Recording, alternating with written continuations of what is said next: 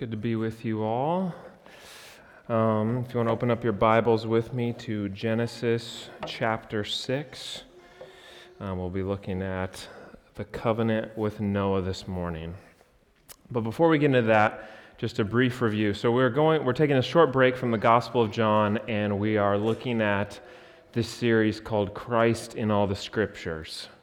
We're trying to see and understand what we sort of hinted at in John chapter 8, which was that Abraham looked forward to see the day of Christ, that Christ was the object of Abraham's faith. And we said that, and in one sense it's easy to say that, but it takes a whole lifetime to show that in the Old Testament and all the Scriptures. And so we're taking this break from the Gospel of John to look at Christ in all the Scriptures, starting with the covenant of works in the garden and going all the way forward to the new covenant in Christ. And so last week we talked about covenant theology. What is it? Why is it important to understand? How does it help us put together all the Scriptures as this one redemptive plan of God's purpose for salvation? And we talked about how covenant is this way that God relates to His people, relates to His creatures. And we looked at the first covenant in the Scriptures, which is the covenant of works in the garden.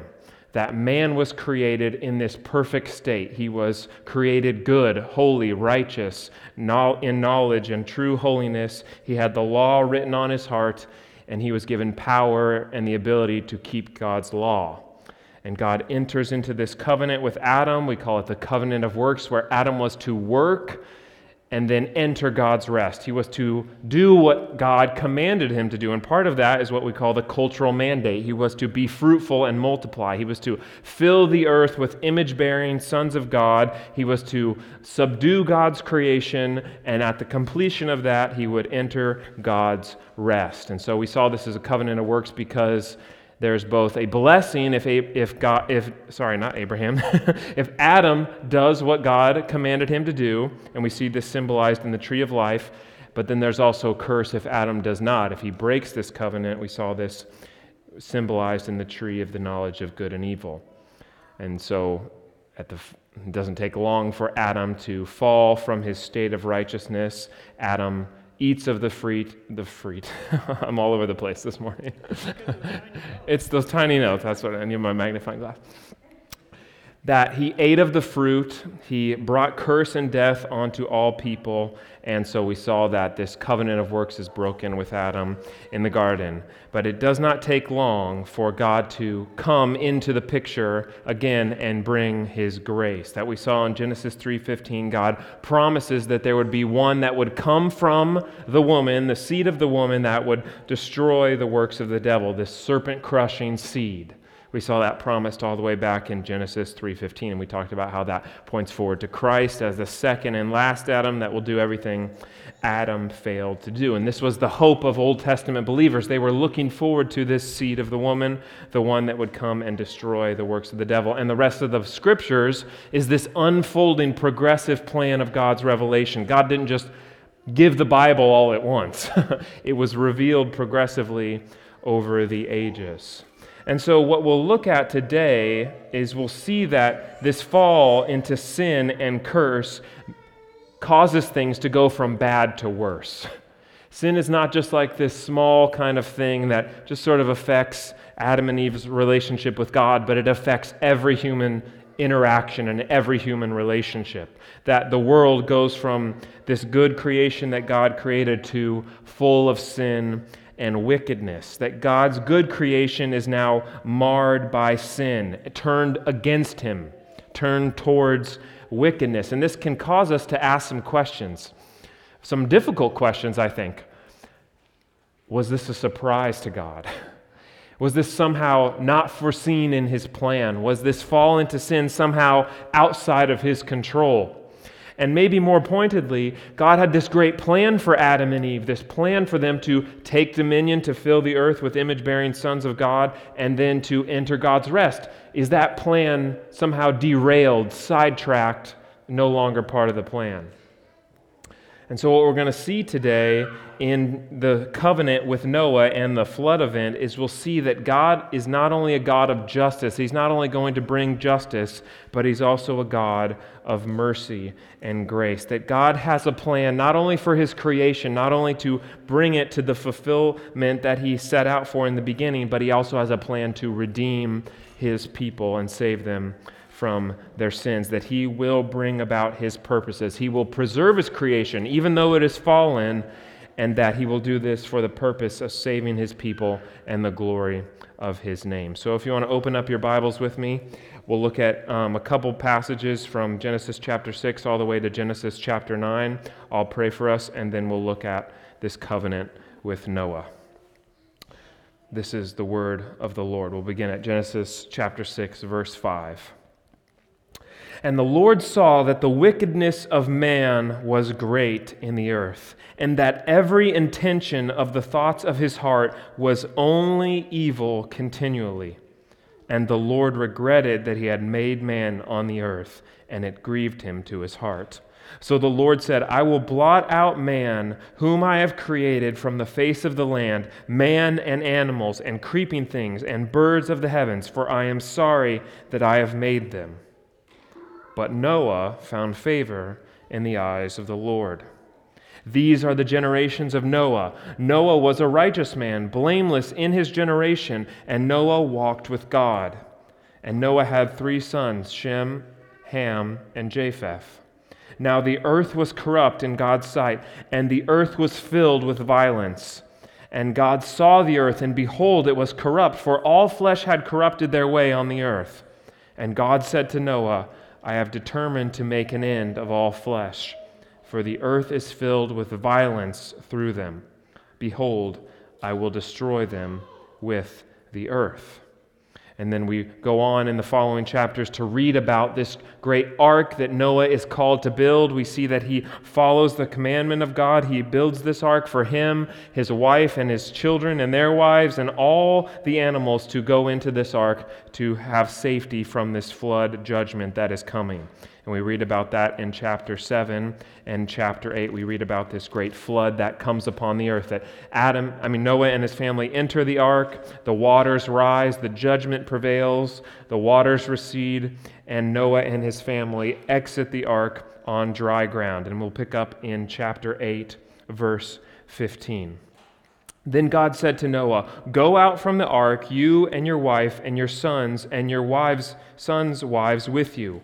Bring out with you every living thing that is with you of all flesh, birds and animals and every creeping thing that creeps on the earth, that they may swarm on the earth and be fruitful and multiply on the earth.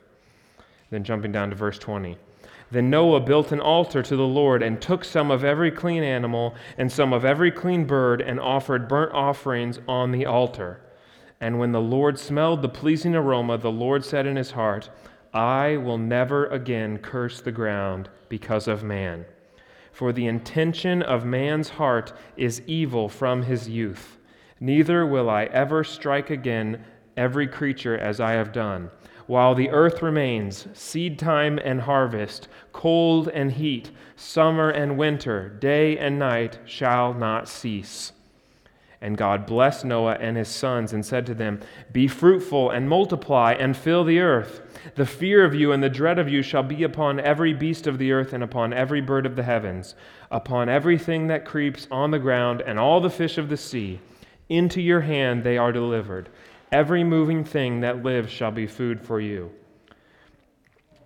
And then jumping down to verse 6, he says, Whoever sheds the blood of man, by man shall his blood be shed. For God made man in his own image.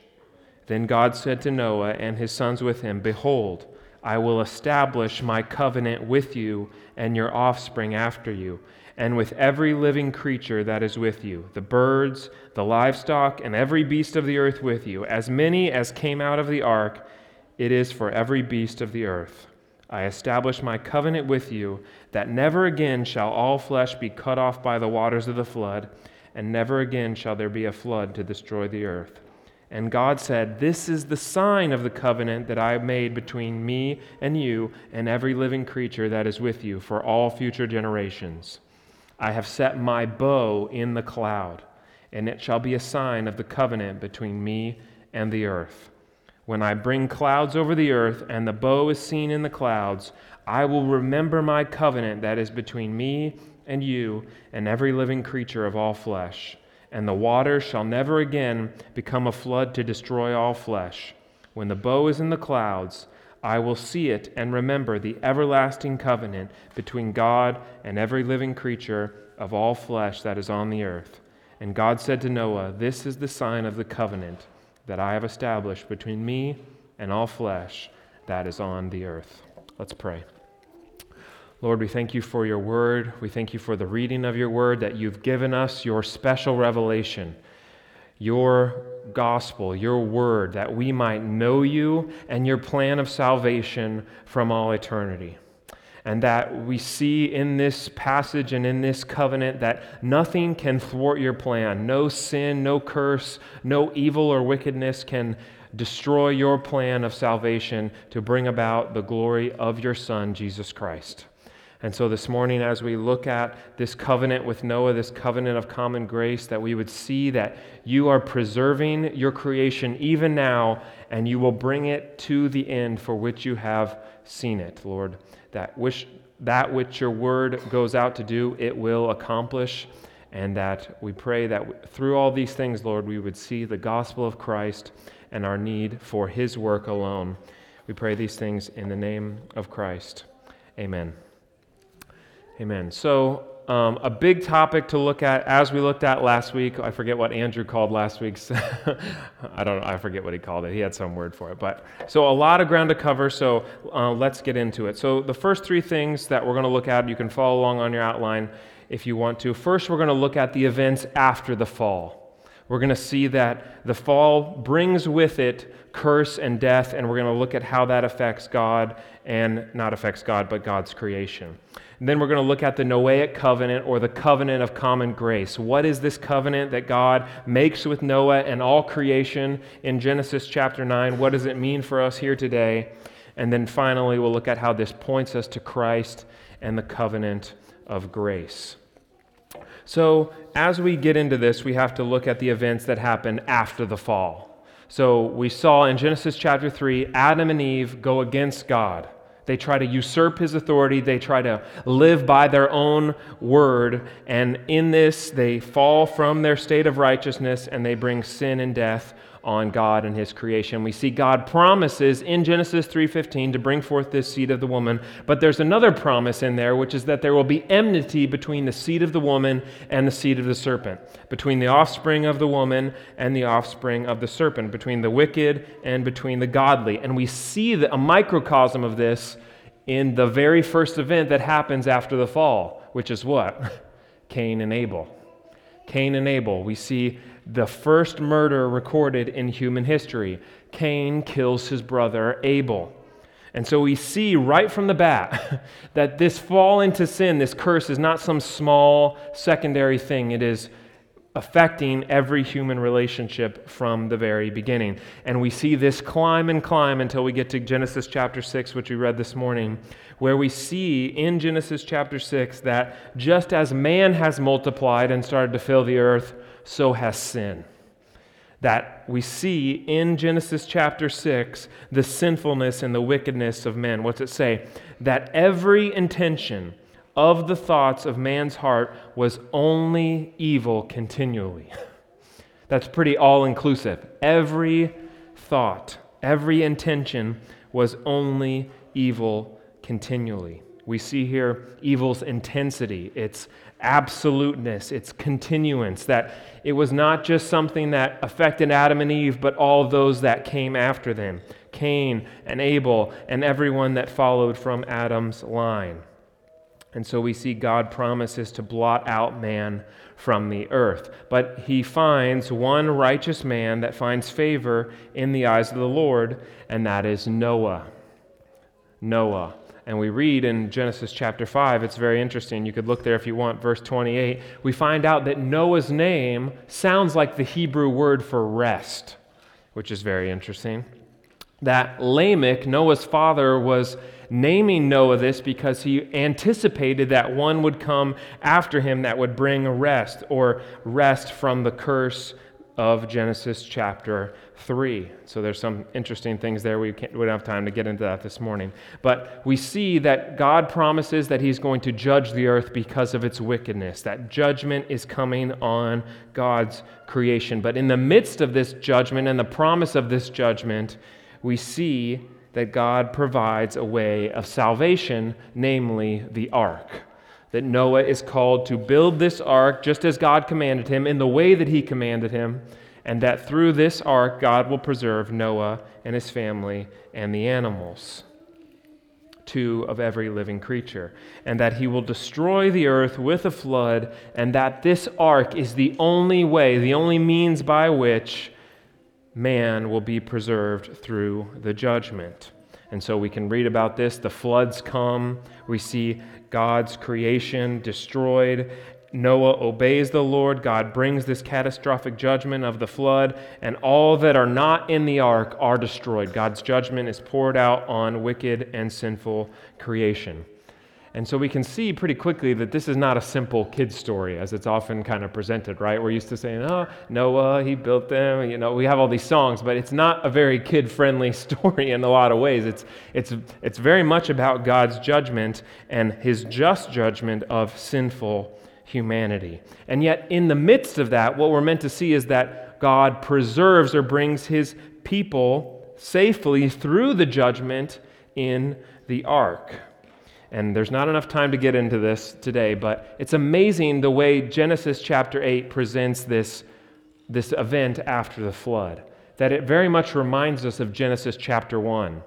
That if you think about it, the flood waters that come up, they're very much like God's decreation. If you remember in Genesis chapter 1, there were flood waters at the beginning. Genesis chapter 1, verse 2, the waters of the deep. God's almost bringing his creation back to the beginning. We see the wind or the Spirit hovering over the waters. We see the dry land emerge. We see animals come out. We see birds fill the sky. We see man walk in his creation. It's almost like God is saying, Noah is this new Adam-like figure. It's almost like he's saying this new world after the flood is a type of new creation. And Noah is given a mandate, just like Adam, to be fruitful and multiply. And I think we can think in our heads, is this God like just having a big do-over? God just said, the first time it didn't really work out. Adam messed up, and so Noah is just this big reset, this big do-over on God's part. And the way the language is in Genesis chapter 8, it can seem like this is almost a new Eden that God is setting up, like a plan B. Like the first time, it just didn't go the way God planned it, and so now it's time to try with this different man named Noah. But the reason I think that God does this way, and especially in Genesis chapter 8, shows this parallel, is we're meant to not just see the similarities, but the big looming contrast, which is sin still remains. Sin still remains. That the flood could destroy every creature, every living thing, but it could not destroy sin. It could not wipe out sin. Because we see within 5 minutes of Noah being off the ark, what's he do? He plants a vineyard, he gets drunk, and he exposes his nakedness, which is very similar to what Adam did. What did Adam do? He ate from a fruit, he sinned, and his nakedness was exposed and uncovered. And so we see that the curse still remains. The flood has come and it's judged all the wicked people. Noah's been preserved, but sin still remains. The curse is still present. The world is still fallen. Sam Renahan says this, the flood event saved the lives of Noah and his family, but not their souls. It did not change the heart of man, and the new creation that Noah and his family entered remains cursed by sin.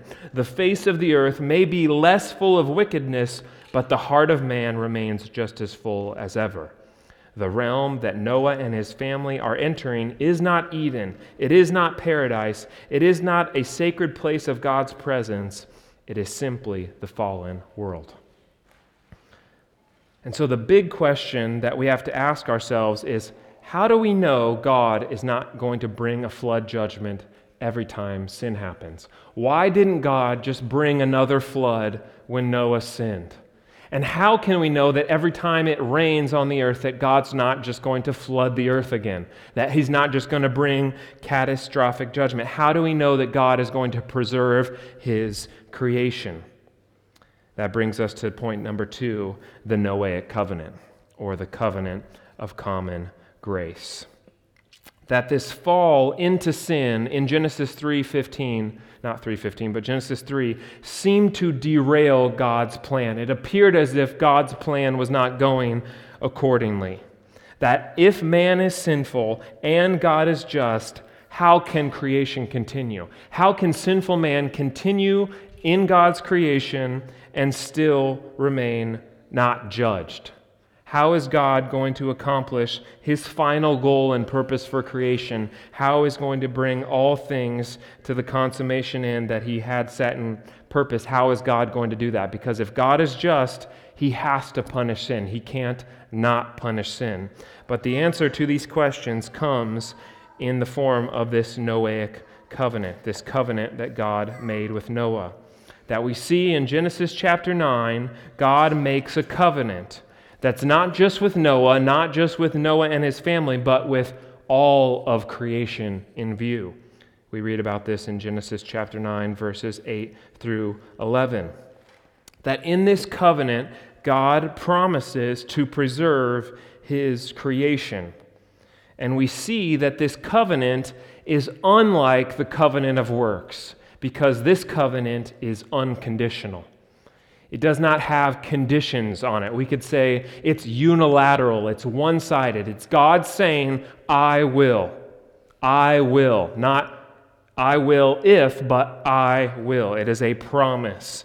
And it's a promise that God would preserve his creation, that even though man in his sin deserves judgment immediately, that God would delay his judgment until the final time.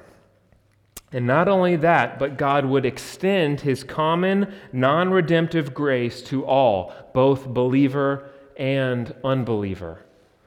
And as we read in Matthew, that the rain will fall on the just and the unjust. So we can think of this covenant of common grace. I like to think of it this way, in a negative and a positive way. And I don't mean negative in terms of bad, but just the idea of withholding. We see in the negative sense that God's mercy is that he's withholding judgment, that final judgment is not being poured out on sin, that God is merciful, and in his common grace, he is withholding his judgment.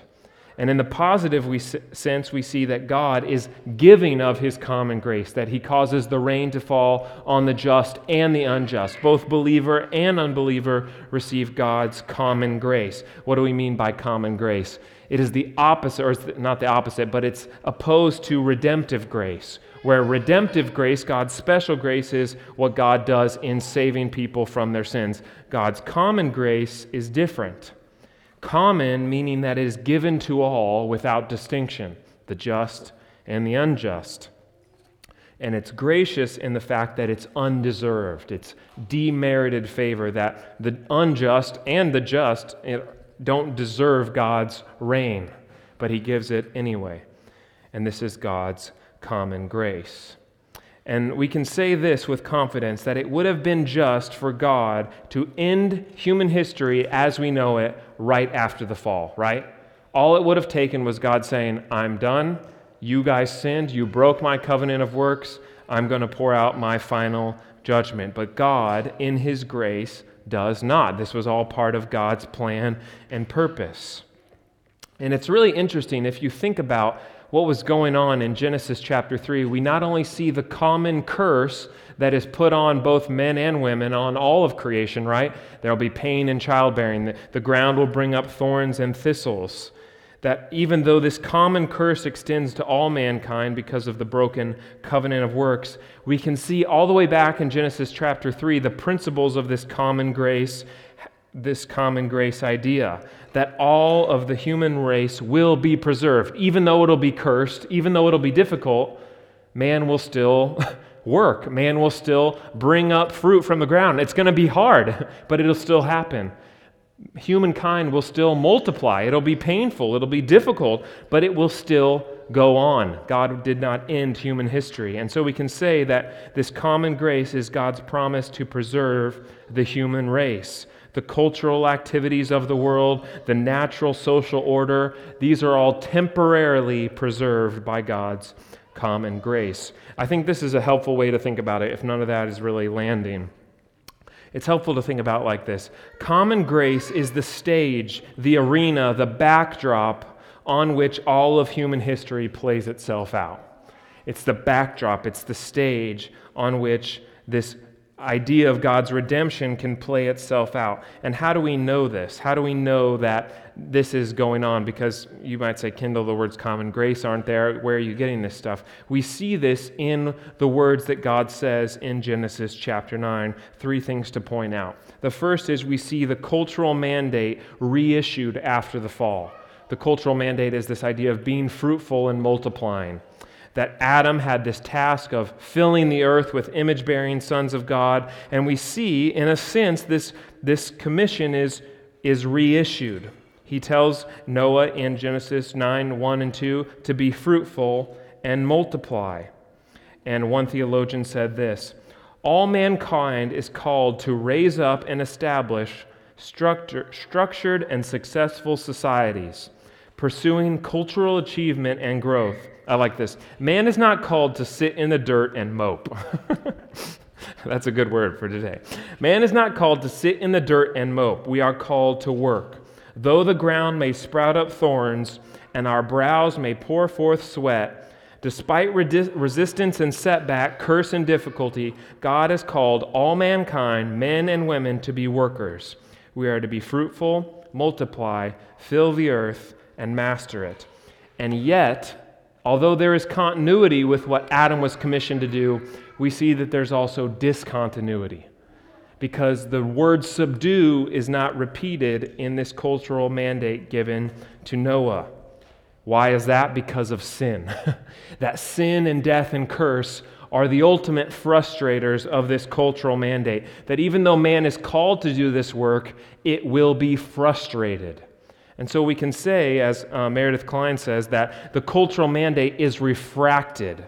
It's refracted. If you think about refraction, it's this quality of when light passes through a surface, it changes direction.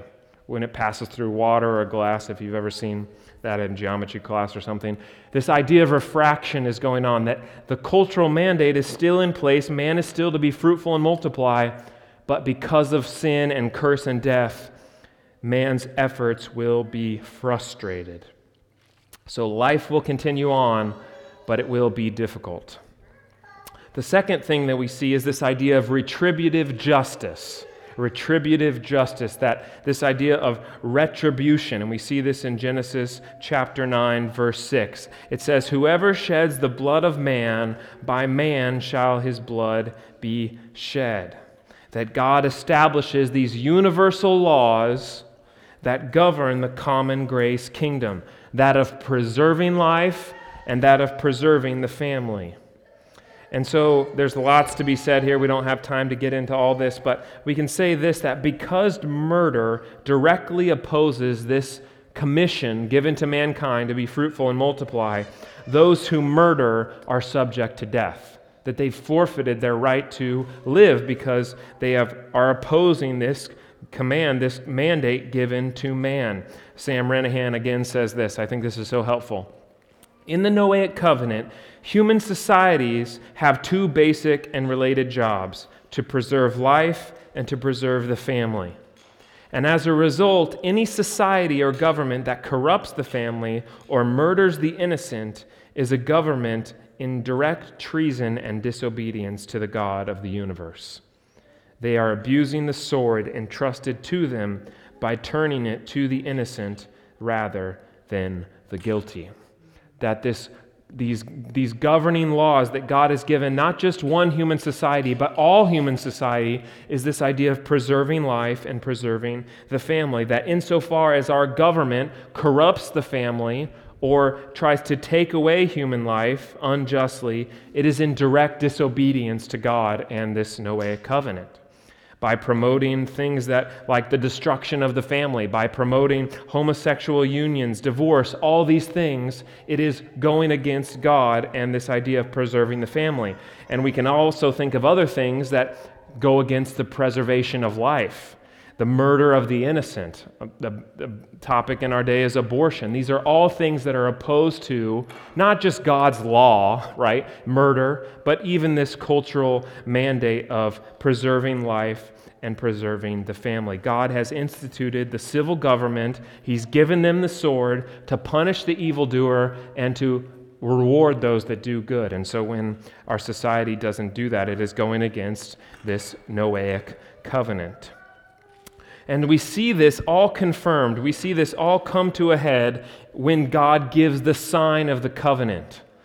When God gives the sign of the covenant, it says that he sets this bow in the sky. We think of this as the rainbow. The rainbow. But the text actually says, I have set my bow in the clouds. And that this rainbow was a sign, a visible picture of the promises of this covenant, that God would preserve his creation. And I think in our heads, we're familiar with the pretty colors of the rainbow, and we see it after it rains, but we don't think of what it's meant to convey, the promise of the covenant that it's meant to show us. That oftentimes in Scripture, God's judgment is pictured as him drawing a bow and pointing it at the face of the wicked. That God's justice is pictured as him pulling back a bow and readying his bow at his enemies. And this bow in the sky is God's bow set on a wall. It's turned at its resting position. It's God saying, I'm not going to destroy creation. I'm withholding my judgment. I am not going to destroy the earth and those in it just yet. It's a picture of God's bow at rest in the sky. And so we can see very quickly that God is not just a God of justice. He's not just going to bring about his justice, but he's a God of mercy and a God of grace. And there's so much to say about this. And we can think in our heads like, okay, that's cool, but what does that have to do with us? How does that affect us here 2,000 years after Christ's death? And we can say this, not only is the Noahic covenant the only reason that we have breath in our lungs and are able to walk around in this earth and enjoy God's good gifts, but the establishment of this covenant of common grace does one major thing. It confirms to us that God did not abandon his promise in Genesis 3:15. That the seed of the woman will be able to come into God's creation, that he will preserve his creation, he will not allow sin to thwart his plan, he will not allow wicked men to thwart his plan, that the covenant of grace in Christ will take place, that the stage, the backdrop of human history will be preserved until the promised seed comes. God is going to preserve his creation, not just for fun, but for the purposes of his redemption. He is going to preserve his creation until the Christ, the Messiah, comes, and all those who are in him are saved. This is God's covenant of common grace. And so it's important that we distinguish it. It is not the covenant of grace. This is not God's promise to save everyone. It is God's promise to preserve his creation, his common grace kingdom. But this still serves the purpose of the covenant of grace. It's distinct from it, but it serves the purpose of God's covenant of grace. And this brings us to our final point this morning, Christ and the covenant of grace. That this covenant with Noah, what God has done all the way back in Genesis chapter 9, points us, it launches us, it shoots us all the way forward to Christ.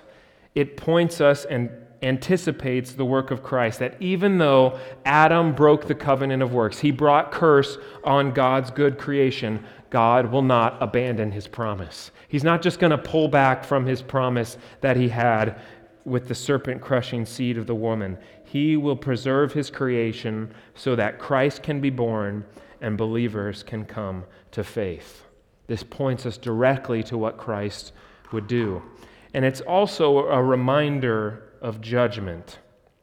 It's also a reminder of judgment that even though God promises to preserve all of mankind until the day of judgment, it does not promise that God will preserve mankind through the day of judgment. That it can bring humanity and creation up to the day of judgment, but it cannot bring mankind through the day of judgment. That on the last day, the kingdom of common grace will pass away.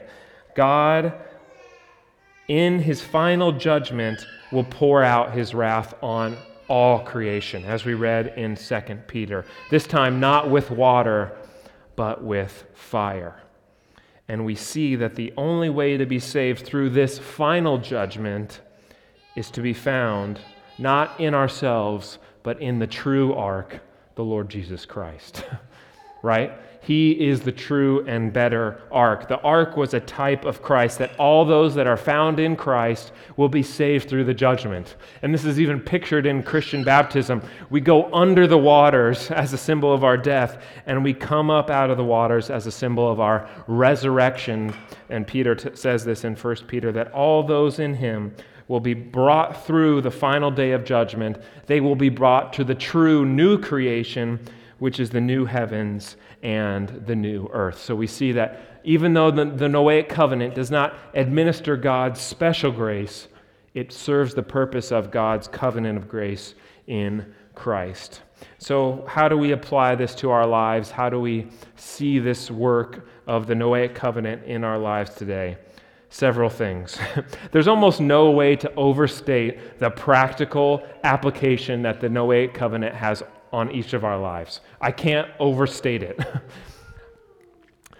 This covenant affects every area of our lives. It affects our relationships, our work, our home, our marriage, our children, our families, our politics, our workplace, our unbelieving neighbor or coworker. And it even affects our view of the church, which is God's kingdom of special redemptive grace. And it affects our view of the culture, which is the kingdom of God's common grace. And so the first point is this: we must distinguish between these two kingdoms. We must distinguish between these two kingdoms, between the redemptive kingdom of God's special grace and the common kingdom of God's common grace. That God is the king. He is the ruler of both of these kingdoms. He is sovereign over each, but we still must distinguish between the two. What do I mean? The church is the kingdom of God's redemptive grace. It is the realm where true salvific grace is administered by the covenant of grace, by the new covenant. That where believers are called and gathered into local churches, where the gospel is preached and the sacraments are given, the citizens of this kingdom are called citizens of heaven, adopted into God's family, and receive the benefits of Christ. This is the kingdom of God's special redeeming grace. And yet, these same people are also called sojourners and exiles.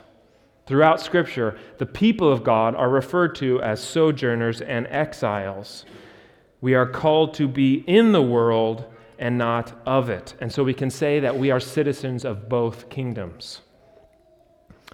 We also live in the kingdom of God's common grace. We are just as much under the Noahic covenant as the most hating, unbelieving person you can think of. We are both under the Noahic covenant. That the rain does fall on the just and the unjust, on the believer and on the unbeliever. And just like our unbelieving neighbor, we are given common grace benefits. We are given things that are common to all. Rain and sun, springtime and harvest, food, shelter, entertainment, culture, beer, cigars if you like those, okay? Coffee, movies, all these things are common to all mankind. They're common grace benefits. None of these things are special grace benefits. And as long as they're done according to God's law, in faith, and in a good conscience, they are good and not sinful. So we can rejoice, we can enjoy God's good common grace benefits. They are all by God's common grace because they are common to both believers and unbelievers. So we must distinguish between these two kingdoms, and this is especially true of how we interact with the common grace kingdom. Paul tells us this, that we are not to judge those outside the church, but those inside the church. That we can't expect the world to worship God. It's just not going to do that. It's an unbelieving world. That doesn't change how we preach the gospel, but Paul says we're not to judge those outside the church, we're to judge those inside the church. And if you'll just hold on with me for a moment, I would be remiss not to touch on this considering what month we're in. That this is June, which is in our society called Pride Month. It's the month where our culture celebrates pride through this celebration of the rainbow, this flag. And so it's very providential that we are talking about this flag and are also talking about the Noahic covenant during this time. And we see our culture celebrate pride, the autonomy of man, that man is able to make their own decisions, to be their own person, to celebrate pride and all that that means, the worship of self. And as we've said, anything that promotes the destruction of marriage and sexual perversion is against God. It's sinful. We can say that with confidence. Scripture says as much. But in an ironic way, the rainbow is the only symbol that the unbelieving world can hold to. Why? Because it is God's promise to withhold final judgment.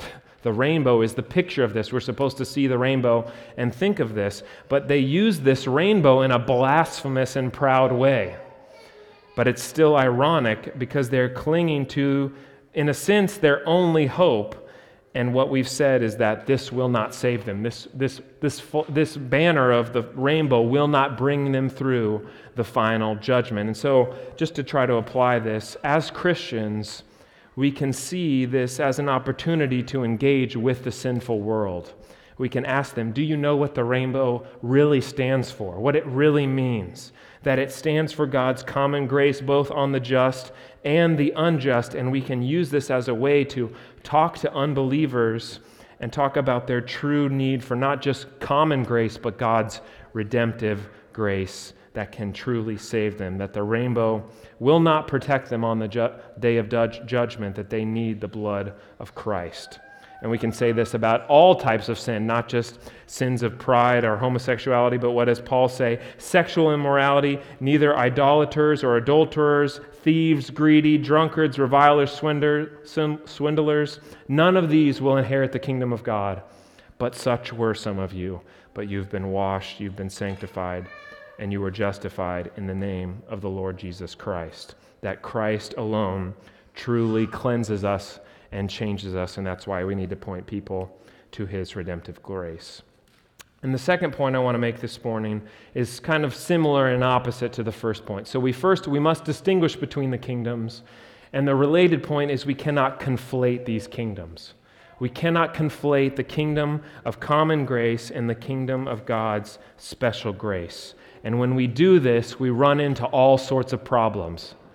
How many of you have seen prosperity preachers on TV? Word of faith, prosperity gospel preachers. They think that they can start with this idea that if God gives me good things on the earth, that must mean he's happy with me.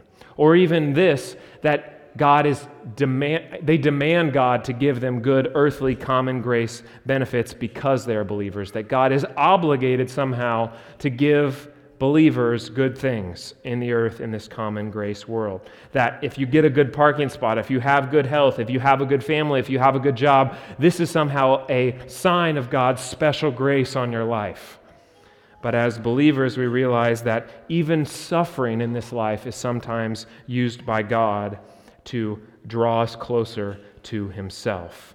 And so when we see this rightly, we can see that even in poverty or prosperity, rags or riches, for the believer, we know that God works all things together for our good. And so we cannot conflate this kingdom of common grace and special grace. And another way that this happens is when we start to pollute or even prostitute the gospel message. We do this in several ways. There are many out there who believe that the mission of the church is to redeem the culture, to take over the culture. That it is the job of the church to take over society, politics, education, arts, and government. that not just should Christians participate in politics and culture as we should, but that it is the part of the church's mission to win back the culture and ultimately fulfill this cultural mandate. There's many different names for this: theonomy, reconstructionism, transformationalism. All of these are counter to our confession, but at best, they seek to confuse the mission of the church, and at worst, they lose sometimes the true gospel altogether. This is what happens, sadly, I've seen it so many times. When we conflate the kingdom of grace and the kingdom of common grace, Christian discipleship becomes about baking bread and shooting a gun.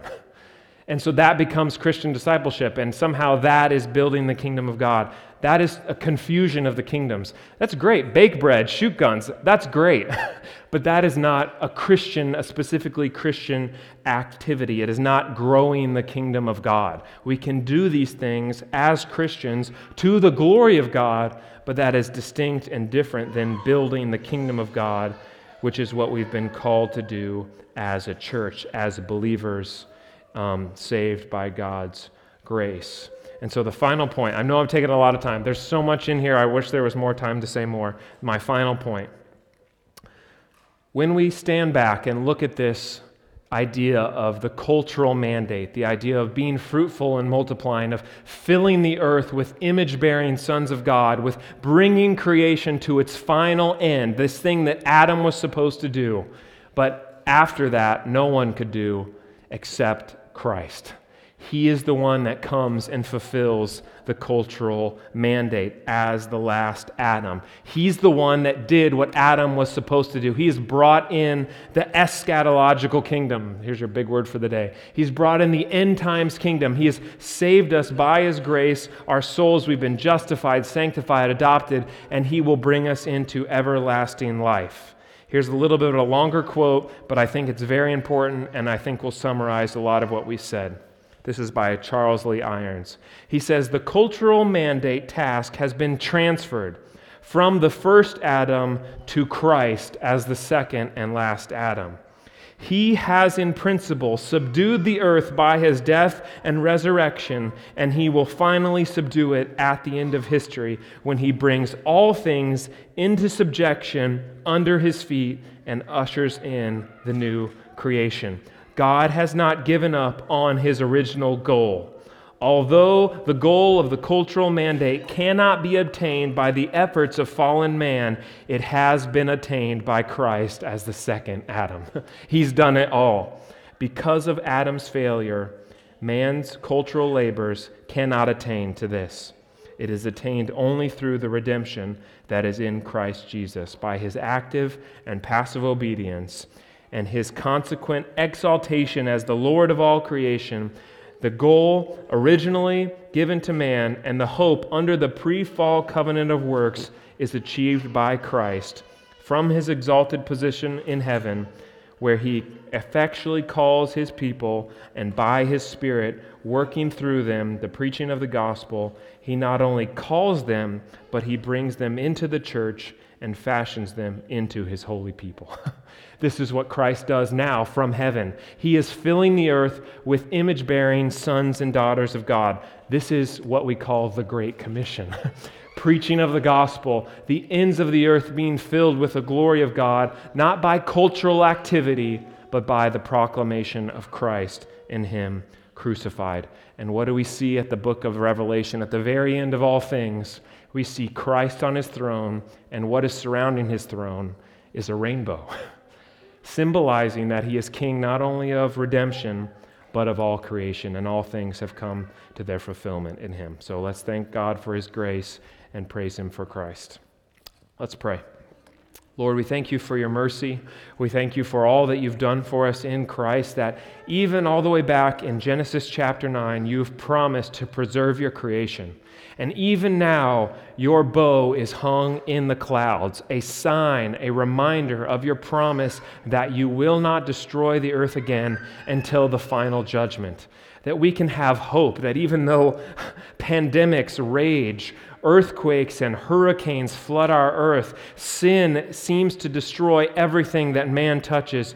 You've promised to preserve your creation until all of your people are saved in Christ. So we have hope this morning. We know that nothing can thwart your hand, nothing, no sin, no wickedness can come against your purposes. You have fulfilled this cultural mandate in Christ, and at the end of all things, you will bring your people to yourself, where heaven itself will be not mixed between common and uncommon, but will be your holy dwelling place, where your people will reign with you forever in the new heavens and the new earth, and everything will be put under Christ's feet. That's our hope this morning. May we rest in the promises that you've given us, not only in the covenant with Noah of common grace, but in the covenant of grace with Christ. We thank you and praise you. In Christ's name we pray. Amen.